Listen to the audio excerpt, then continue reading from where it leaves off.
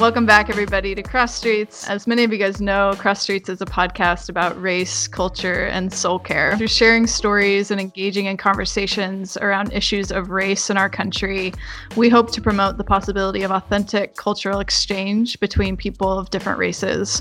And today, we are here with our friend Nick George. What's going on, Nick? I'm good. How you guys doing? You're doing great. So good to have you. Yeah, I appreciate it. So, for those of you who don't know, Nick George is the founder and executive director of The Listening Incorporated. The Listening is a performing arts community in Lynchburg, Virginia, and its aim is to engage, change, and save lives with the performing arts. And in 2018, The Listening partnered with a local college in Lynchburg to create a freedom school. We love freedom schools, Nick. Yes. Oh man, I almost busted into a chair just now. Hey, man. We can have a little Harambe on the podcast. But man, tell us a bit about The Listening, man. Like, what inspired you to create it? Man, the story of The Listening actually precedes a lot of our moves over the past couple of years. Before it even was a nonprofit or before we got incorporated, the idea was that people could gather collectively, creatively, to be as passionate as possible. It was after Obama's second election where I observed the oppositional sides and the internal sides, and everybody was just talking at each other. And from my perspective, it didn't seem that people were actually listening to each other. I thought that there should be a space where you were encouraged to be passionate, because you don't want to take that away from the people. You want them to be as passionate as possible, but to pay more attention to what's being said and be intentional with what they were actually saying. We got together with some friends in our loft, me and my wife. We watched a couple of documentaries, and a couple months later, I said, let's make this an actual thing. Fun fact, in case there's any trivia that comes up, the name actually comes from an album by a group called Little Brother back in 2002, I think, either 2002 or 2003.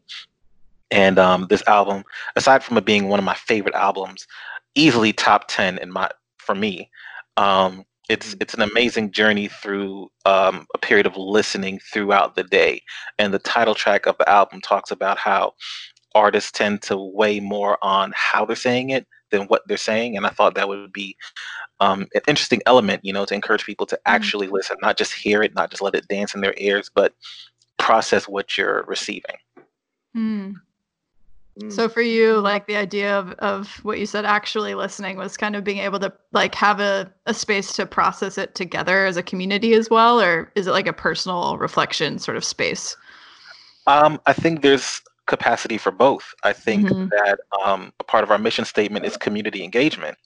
So a lot of the conversations, whether it be at an open mic or one of our potluck circles or even at some of our programs, we allow space for people to reflect on what's going on culturally and socially, but we also recognize that there's a lot that goes on internally, which is why we try to reflect also on mental health. So it is a lot, and it does take nuance, but I think that we take place in this community that's has enough dimensions to be able to do that dance, I think.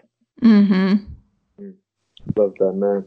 And I feel like it's got to be for at least the last 7 years, right? That you guys have been engaging Lynchburg's creative community with open mics, movie screenings, performances, showcases, and there seems to be like a central theme of, if you had a room full of people willing to listen to you, what would you say? So I wanted to know about the kinds of performances and what have been some of the things people have been willing to say during those performances. What themes have you seen arise in the last 7 years? Man, I mean, it's hit all corners of it. If you leave something that open to people, you've got to be willing to be brave with them and not inhibit what they have coming out, and also trust that they take it seriously. Trust that they approach it with that same nerve, if you will. One thing that we try to do is present each outing, each event with a theme, with a focus. So that helps corral some of the energy. So we've jumped on themes from Coltrane's A Love Supreme to Miseducation. I think we did that a few years ago. I think it was last winter. Our theme was "All Right" from Kendrick's track. Yeah. That joint was fun. Sure. It was fun, and it was fun in the way of, Joy being a resilient, revolutionary, rebellious act and persisting. I think there was a moment prior to that where it was just another page in another chapter of the catalog of disenfranchised people groups being victimized and whatnot. So to be able to lean into a Joy at the top of the year and saying, we are going to be all right because we are here together. And in that, trying to create a trend of inviting people in the room who would respect that, who would see that, who would respect that. Because in creating space, like I said before, not just for the artists, for the audience as well, they have to know that it's okay for them to be there. If you come with some recklessness and some wildness, you can see the door, because we want to keep our people safe. And by our people, that's, our team members or people who just got $5 to donate and want to be a part of the movement. For sure. So will you guys listen to like a track like All Right or, something from Lauryn Hill and then kind of like process it together and ask questions and sort of spend time talking through that particular song and the themes that are raised in it? That's a great question. I actually wish I got asked that question more often, because we're actually at that stage now of being able to digest it collectively. For many years, I was predominantly coming up with the context and the theme and the setup of it. But since we've become a nonprofit, myself along with our board of directors has been more intentional about inviting more people. Like, that quote, if you had a room full of people willing to listen to you, we've been trying to be intentional about curating that room so that way the listening reflects more of the community and less of one man. So in that, perfect example, we've transitioned to having our open mics virtual since the virus has impacted us. And a few weeks ago, we were talking about, hey, it would be dope if we had an open mic just for producers. And everybody was hype. Everybody was lit. And it's like, yo, that would be amazing. Just like not even a versus level beat battle, just like local cats, homies we know that, hey, yo, come on and show us what you got. And then Ahmaud Arbery's murder came to light. And it was like, okay, all right, so we got to pivot. We not just tone deaf. We weren't on that level. We weren't on that page, and we were able to process that together and said, okay, this is what we're going to do. And then a week later, George Floyd was, responding to Breonna Taylor and all of that, and other folks, queer folks, trans folks, Black folks that have been murdered. So we're like, okay, we're feeling this. And not only are we feeling that, something is wrong here and we can't just move on as business as usual, there's a rage, and righteously so. And that's when we had a virtual open mic specifically for Black artists called Black Rage. So we want to, be able to be aware and be sensitive to what's going on around us without being reactive. And that includes having a community discussion. And I think at this season specifically, it's been very, very helpful for us. Because what I hear is like this commitment to building relationships, and I wanted to know like that journey, like how did it evolve to understanding that you needed diversity in that creative expression? Like what has that journey been like for you? Man, you know what? If I can be honest, it's been a challenge. It's been a challenge because you ask any nonprofit founder, initiative starter, go-getter, anybody that's used to starting things, they get comfortable in the cockpit. You get real comfortable in the cockpit, and I didn't want to admit that about myself because I wanted to like have that flexibility. I didn't want to really be slave to my ego, but I had to recognize, because there are charges on that bill. I've had a lot of friendships and relationships get challenged, and that's supposed to be the opposite of what we're doing. That's supposed to be the opposite of what we're doing. To pivot that to a different perspective, organizationally speaking, there is a sunrise and there's a sunset. And I say that with full awareness that I had this thinking as I was watching Avengers Infinity War. That's real, though. That's great. And should the day come where the sun sets on my time with the listening, that can't be the end of the organization. It still has to go on, and the new Avengers got to come through. Mm-hmm.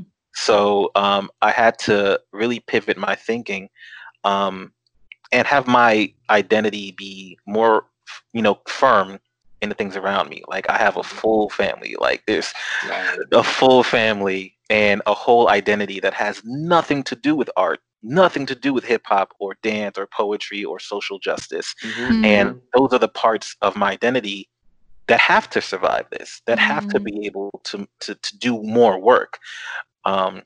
My vitality isn't limited to this season. So just a lot of different parts of maturation and development on my part, where I had to, put ego to the side.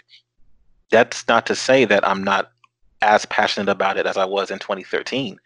But the game has changed, and it's important to be intentional, and look at the levels that takes place.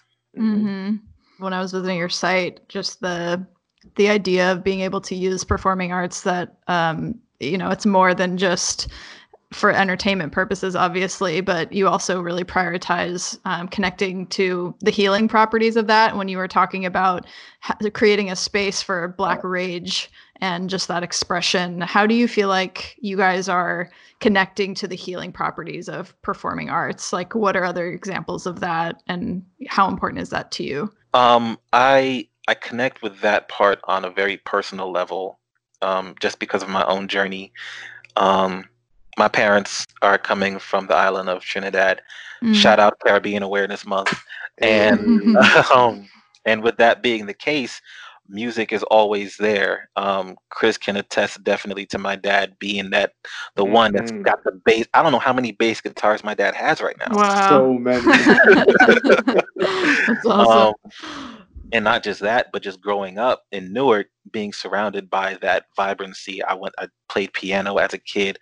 I joined a theater group in high school. I was in the open mic scene growing up. So like that was a big part of my growing up. But during the roughest part of like middle and high school, when I like journeyed into like those valleys of suicidal thoughts, it was music that at least didn't have me feeling alone. And that's all kinds of music. That's everything from gospel to CCM to, I'll say, soft rock. People got feelings about Linkin Park, so I'm gonna just call it. But yeah, Evanescence, Hoobastank, Linkin Park, like all of that was how I stayed afloat. And one of the most tragic lies about depression is that no one else can understand or no one else can feel it. So if we're looking at the performing arts as a community building exercise, that right there is an act against that. And it speaks to the catharticism that can take place when you use the performing arts in that way. If you use it primarily or exclusively for entertainment, it's crucial, it's helpful, it has utility. But there's so much more to be done, There's so much more to be done. Absolutely. Yeah, because it makes me think about that old expression from KRS, edutainment. You know what I mean? Like you're entertaining folks, but you're educating them at the same time. So I want to know, did your experience coming up like influence you, not just for like the listening, but when you took that step to partner with a local college in Lynchburg to start a freedom school in your community? Like how were you inspired to take that step? That was definitely a group move. Our current board chair, Dr. Dory Baker, I met her over a discussion about having a freedom school. She works with the Forum for Theological Exploration, and she's been one of our strongest advocates and supporters, and that was the beginning of our relationship. And in many ways, that was a catalyst to kicking it off. My first summer, ironically, with the Freedom School program was 10 years ago, exactly 10 years ago, with Bethany Cares. And that was one of the most transformative experiences I had to this day. To this day, it's like meeting my wife and working at a freedom school. Like, wow, that's incredible. So That's it was the right like 10 order too, man. she's right over there, so I can't mess that up and I can't get that wrong. But it was always in my heart to continue being connected to the work of, if not Children's Defense Fund, then at least being connected to supporting young people and having them be exposed to things that reinforce their identity, their cultural identity, and literature. So when I realized that this organization that I started was starting to pick up speed and gain traction, I started to wonder, like, what if we could really apply this thing in more ways? Right. What if we can actually do what we're saying and jump off the stage and actually listen to people, but give them something dope to listen to? Mhm. When we began that conversation in 2018 about, like, all right, we're serious, y'all. We're going to bring a freedom school. We're going to show you what a freedom school is, the history behind it, why it's needed, and why we need y'all's help. We got contacted by many local colleges that wanted to be a part of it. But Randolph College was the first college campus that joined us in advocating and talking about it and speaking about it. They have a history because they used to be just like for a women's college. Hmm. So I'd like to think that they have some skin in the fight of equality and community building. Right. And since then they've been nothing but supportive of this movement, supportive of the Listening's effort to use literature in our mission to expand the opportunities for our young people. Right. And can you share maybe a little bit about just the passion you have for education and the obvious need for good readers in order to create good poets and good writers and good rappers and, just great musical artists as well? So I'm a big J. Cole fan. Mm-hmm. And he Amazing. just dropped a track and there are no shortage of opinions about it. Mm. What was saddening to me was the part where he was explaining his rationale for dropping the song, and he said that he doesn't really do a lot of reading. Salute that man. I just love to see another black man get paid. Like, if there's no quotable ever, that's one. Mm. So salute to J. Cole, but to be able to state that so cavalierly, I Mm-hmm. feel sets up a troublesome narrative considering his level of success. I don't want to take Right. up too much time on respectability politics and so on and so forth, but I think it's important that our young people know how important it is to be, not, I don't want to say well read, but to know what's available out there to be read and to be consumed. Mm-hmm. I feel like I could talk forever just about that, just about how important that is, because there's too many of our young people that don't know about the legacy of writers before them. Too many young Yeah. people that want to achieve at least a high level of achievement and don't know how important that reading is. How don't see the worlds connecting. That was one of the hurdles that we had to jump through as an organization to be able to explain why a summer reading enrichment program. What does that have to do with open mics? I thought all y'all did was just open mics. How do you connect that? Mm-hmm. You can't have a J. Cole without a Ralph Ellison. You can't have Cardi B without Maya Angelou. There are Mm-hmm. various touch points in between there, but these people paved the way. These people have had things said about them, and they had a reply. They had a comeback because of their level of intelligence and how much they consumed, how much literature they consumed. I'm going to stop there because that opens another doorway into education reform. So I'm coming back for the next podcast y'all have on that topic. I love it. Nah, because like I hear what you're saying though, because I often would tell my students that good writers are good readers, right? Mhm. Like, you can't embrace one half of the craft and then throw the other half of the craft away. So our first summer was stressful and anxious and beautiful and empowering and all of the things that I imagined the first Freedom Summer looked like in 1964. Wow. Because this community hadn't really seen it like that. in this context.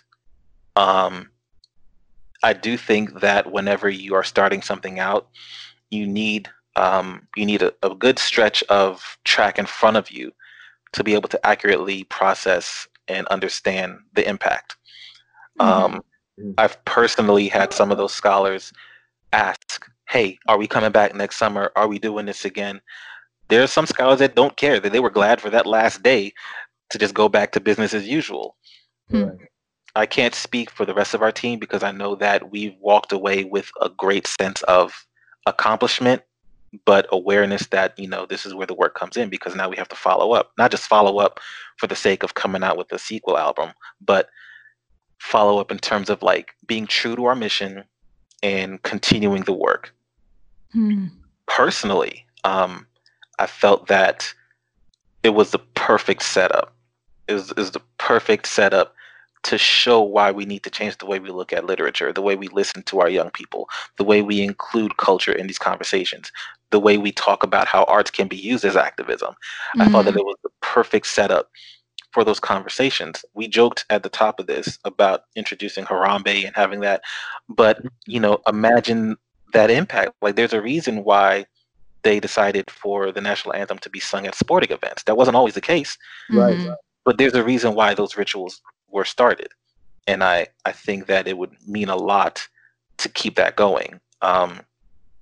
Unfortunately, that Rona came over and took everything off the table. Right. And unfortunately, we made the very, very, very hard decision to suspend that program for this summer. But, there's always a rose somewhere in the bush. And I think, once again, there's massive opportunities to talk about why, especially after this crisis, especially after this social unrest, why we need programs like Freedom Schools in our school system, if not replacing our school system. Yeah, I said absolutely. How do you feel like the Listening Inc. connects to like the values of the Freedom School? How do they kind of complement each other as programs and as the events that you host and the ways that you guys are involved in your community to impact the youth? To keep it concise, the people, the voices of the people.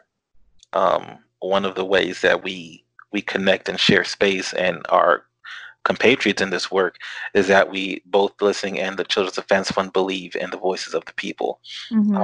Their focus is on child advocacy and reform, and all of things that like empower young people to achieve and hit those main head starts. Not men starts, 5 starts. Head is one of them. The Listening joins alongside that by believing that people are walking around every day, and CDF is just one of our partners. We have many partners that also believe that people walk around with so many stories inside of them, right? And without a release valve, there's so much unheard and understated and misunderstood that takes place. If we take the time and realize how important it is, especially in a community of people. We're not talking about a monolith. We're not talking about some sort of major regime where everybody is the same. Every community is made up of people with so much dimensions and diversity inside of them. If we prioritize it differently and made space to hear from each other without agenda, there's so much impact that can happen after that. I love that, man. So tell me a little bit about your hope and future for the Listening, man. Like, where do you, in a post-COVID world, where do you see the Listening? You talked a little bit about it filling that gap because of the pandemic and the social unrest, the Fed uprising. Where do you see this like really filling in the gap? Locally, I'd love for the Listening to be in a position and have the resources behind us to really go at this thing unfettered. And by this thing, I mean really showing the community what it looks like, where we use the performing arts as a catalyst to the conversation, but that's not the conversation we're having. Like, we can talk about Mos Def all day long, At least I can. I can connect the Soulquarians to just about anything. But if we don't have that conversation as a caveat to talking about community injustices, if we don't use it as a caveat to talk about why here in Lynchburg there are too many queer and trans folks afraid for their lives and their livelihood to be, just to be, why so many of these things happen around us. It's my hope for us to be able to address that aggressively, and still maintain our identity as an organization that's still open to the people. We're just not afraid to go there. We're just not afraid to go there. For additional context for your listeners, here in Central Virginia, it's a considerably conservative atmosphere. So I totally understand the apprehension that some may have about being that vocal or having something like that grow. But it would be my hope and dream that after all of this, that if this is indeed our revolution, that the listening is a part of that conversation, that the listening is able to do our part in that conversation, and keep this movement moving. What are some like tangible examples of your mission to engage, change, and save lives? So I believe that the heart of the listening happens at our open mics. I believe that that's not just what we're known for, or just what we're good at, but it's like easily the most distilled and consumable way to understand what we're about. Second to that, in our partnership with the Urban Confessional Movement, what we did at the most recent protest was offer free listening, which is as simple and straightforward as it sounds. Just listening to people. I think that has given us an opportunity, both like our volunteers and our board of directors, like every person that's a part of the listening's inner community. It gave us an opportunity to not just be from a distance planning events and doing our own thing, but to actually hear from people, actually talk to people, and not necessarily talk back with our opinions or anything like that, because sometimes people just need to get it out.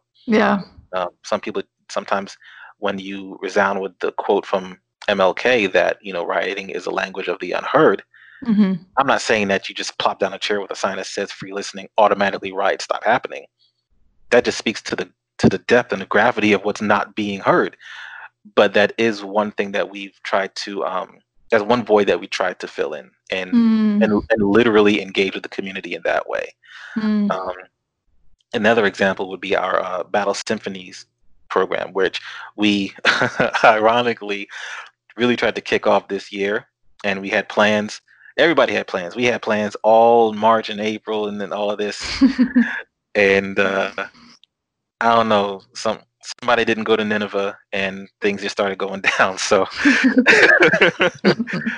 but it's designed to be a peer support group for, let's say, college-age adults who, are dancing that battle with depression and suicide, and want to use not just art but community to navigate through it. Wow, I love that. And are you guys, so the events that you guys are hosting, it's open mics and other live events, are you guys doing kind of like breakout groups and things like that in smaller kind of groups of people as well, or is it mostly like a larger community that comes together? With it being virtual, we've really left that door wide open. Just like wide open, just because we have the capacity to tap into each other's networks that aren't limited to, I shouldn't say limited, aren't necessarily restricted to, local geography. That's one example. The other is a project that we started with a local opera nonprofit called Opera on the James, called Life These Days. And, that originally was supposed to just be an opportunity to hear from young people, help them develop and create their own poetry, and then pair them with a classically trained composer.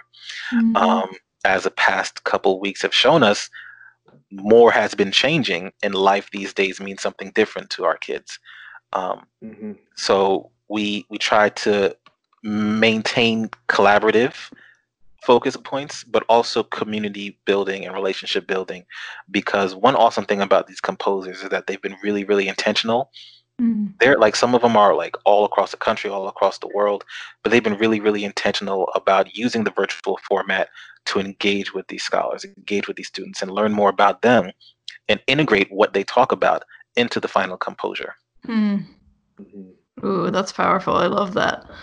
Yeah, I'm really, really excited about that program, and just seeing it develop, just because it's another example, it's another example about testing the boundaries of what we're used to art being. Like many of the community members that I've come into contact with are still learning about spoken word.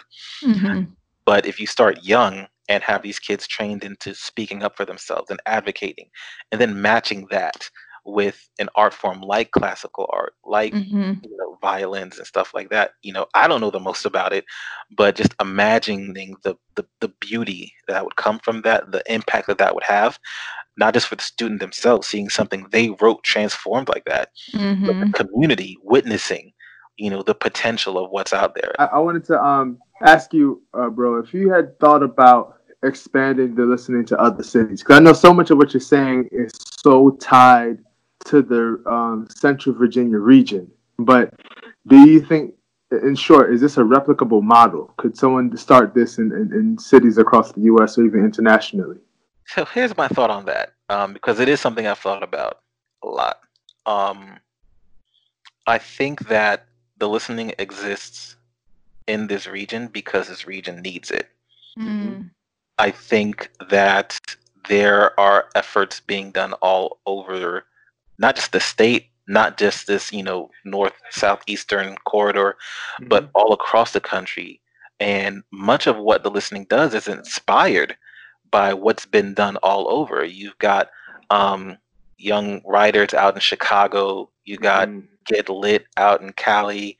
You've got, I don't even want to talk about U Street, like just that whole street alone.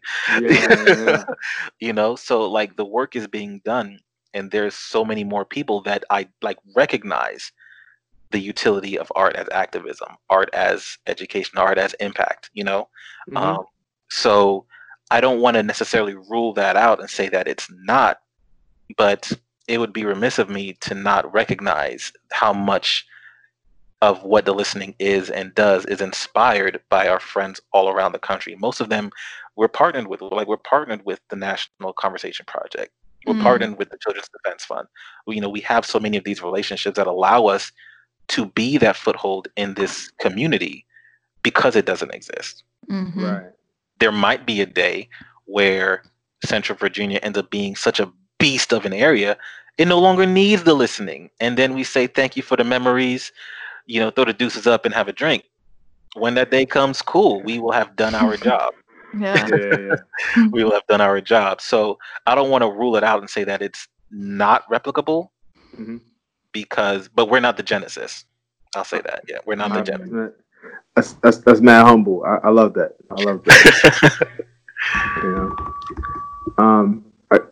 Y'all doing anything for Juneteenth?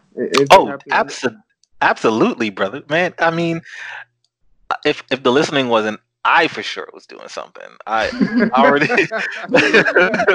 I was doing something, definitely. But no, we once again, we partnered with a local organization, with Academy Center of the Arts here in Lynchburg, and they're having a gallery celebrating Black artists. I think most of them are local. Okay. One of our board members, her daughter actually has a piece up in the exhibit. But earlier in the day, we're having a virtual event, and one of the artists featured, Roscoe Burnhams.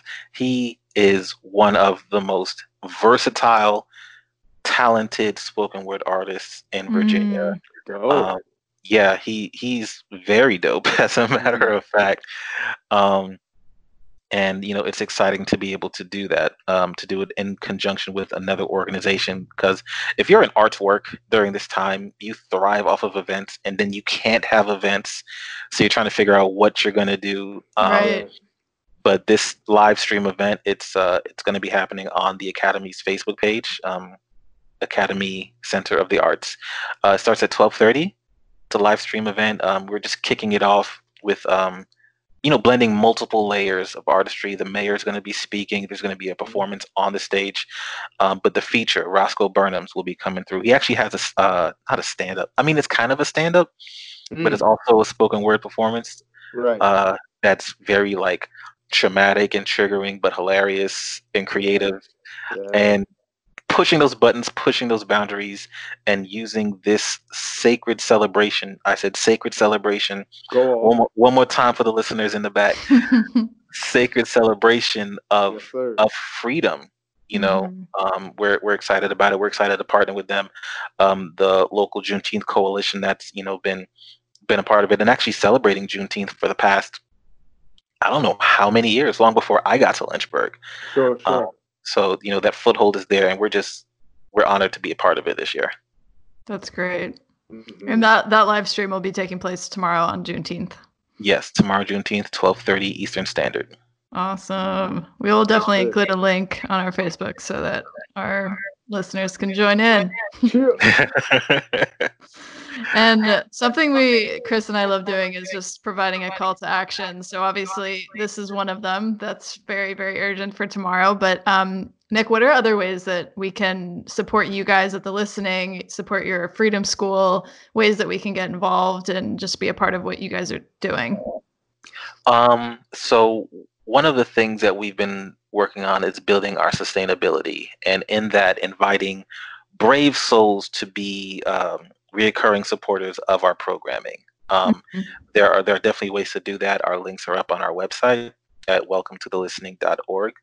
But I can safely say without pause or hesitance that is easily the best way, because one thing that we're learning, especially during times like these, is that this work, while often without a thank you, is very time consuming. And our time is very, very valuable. Not to say that nothing prior to now has been deserving of that time, but this work does need to continue, and we do need support. We do need community help.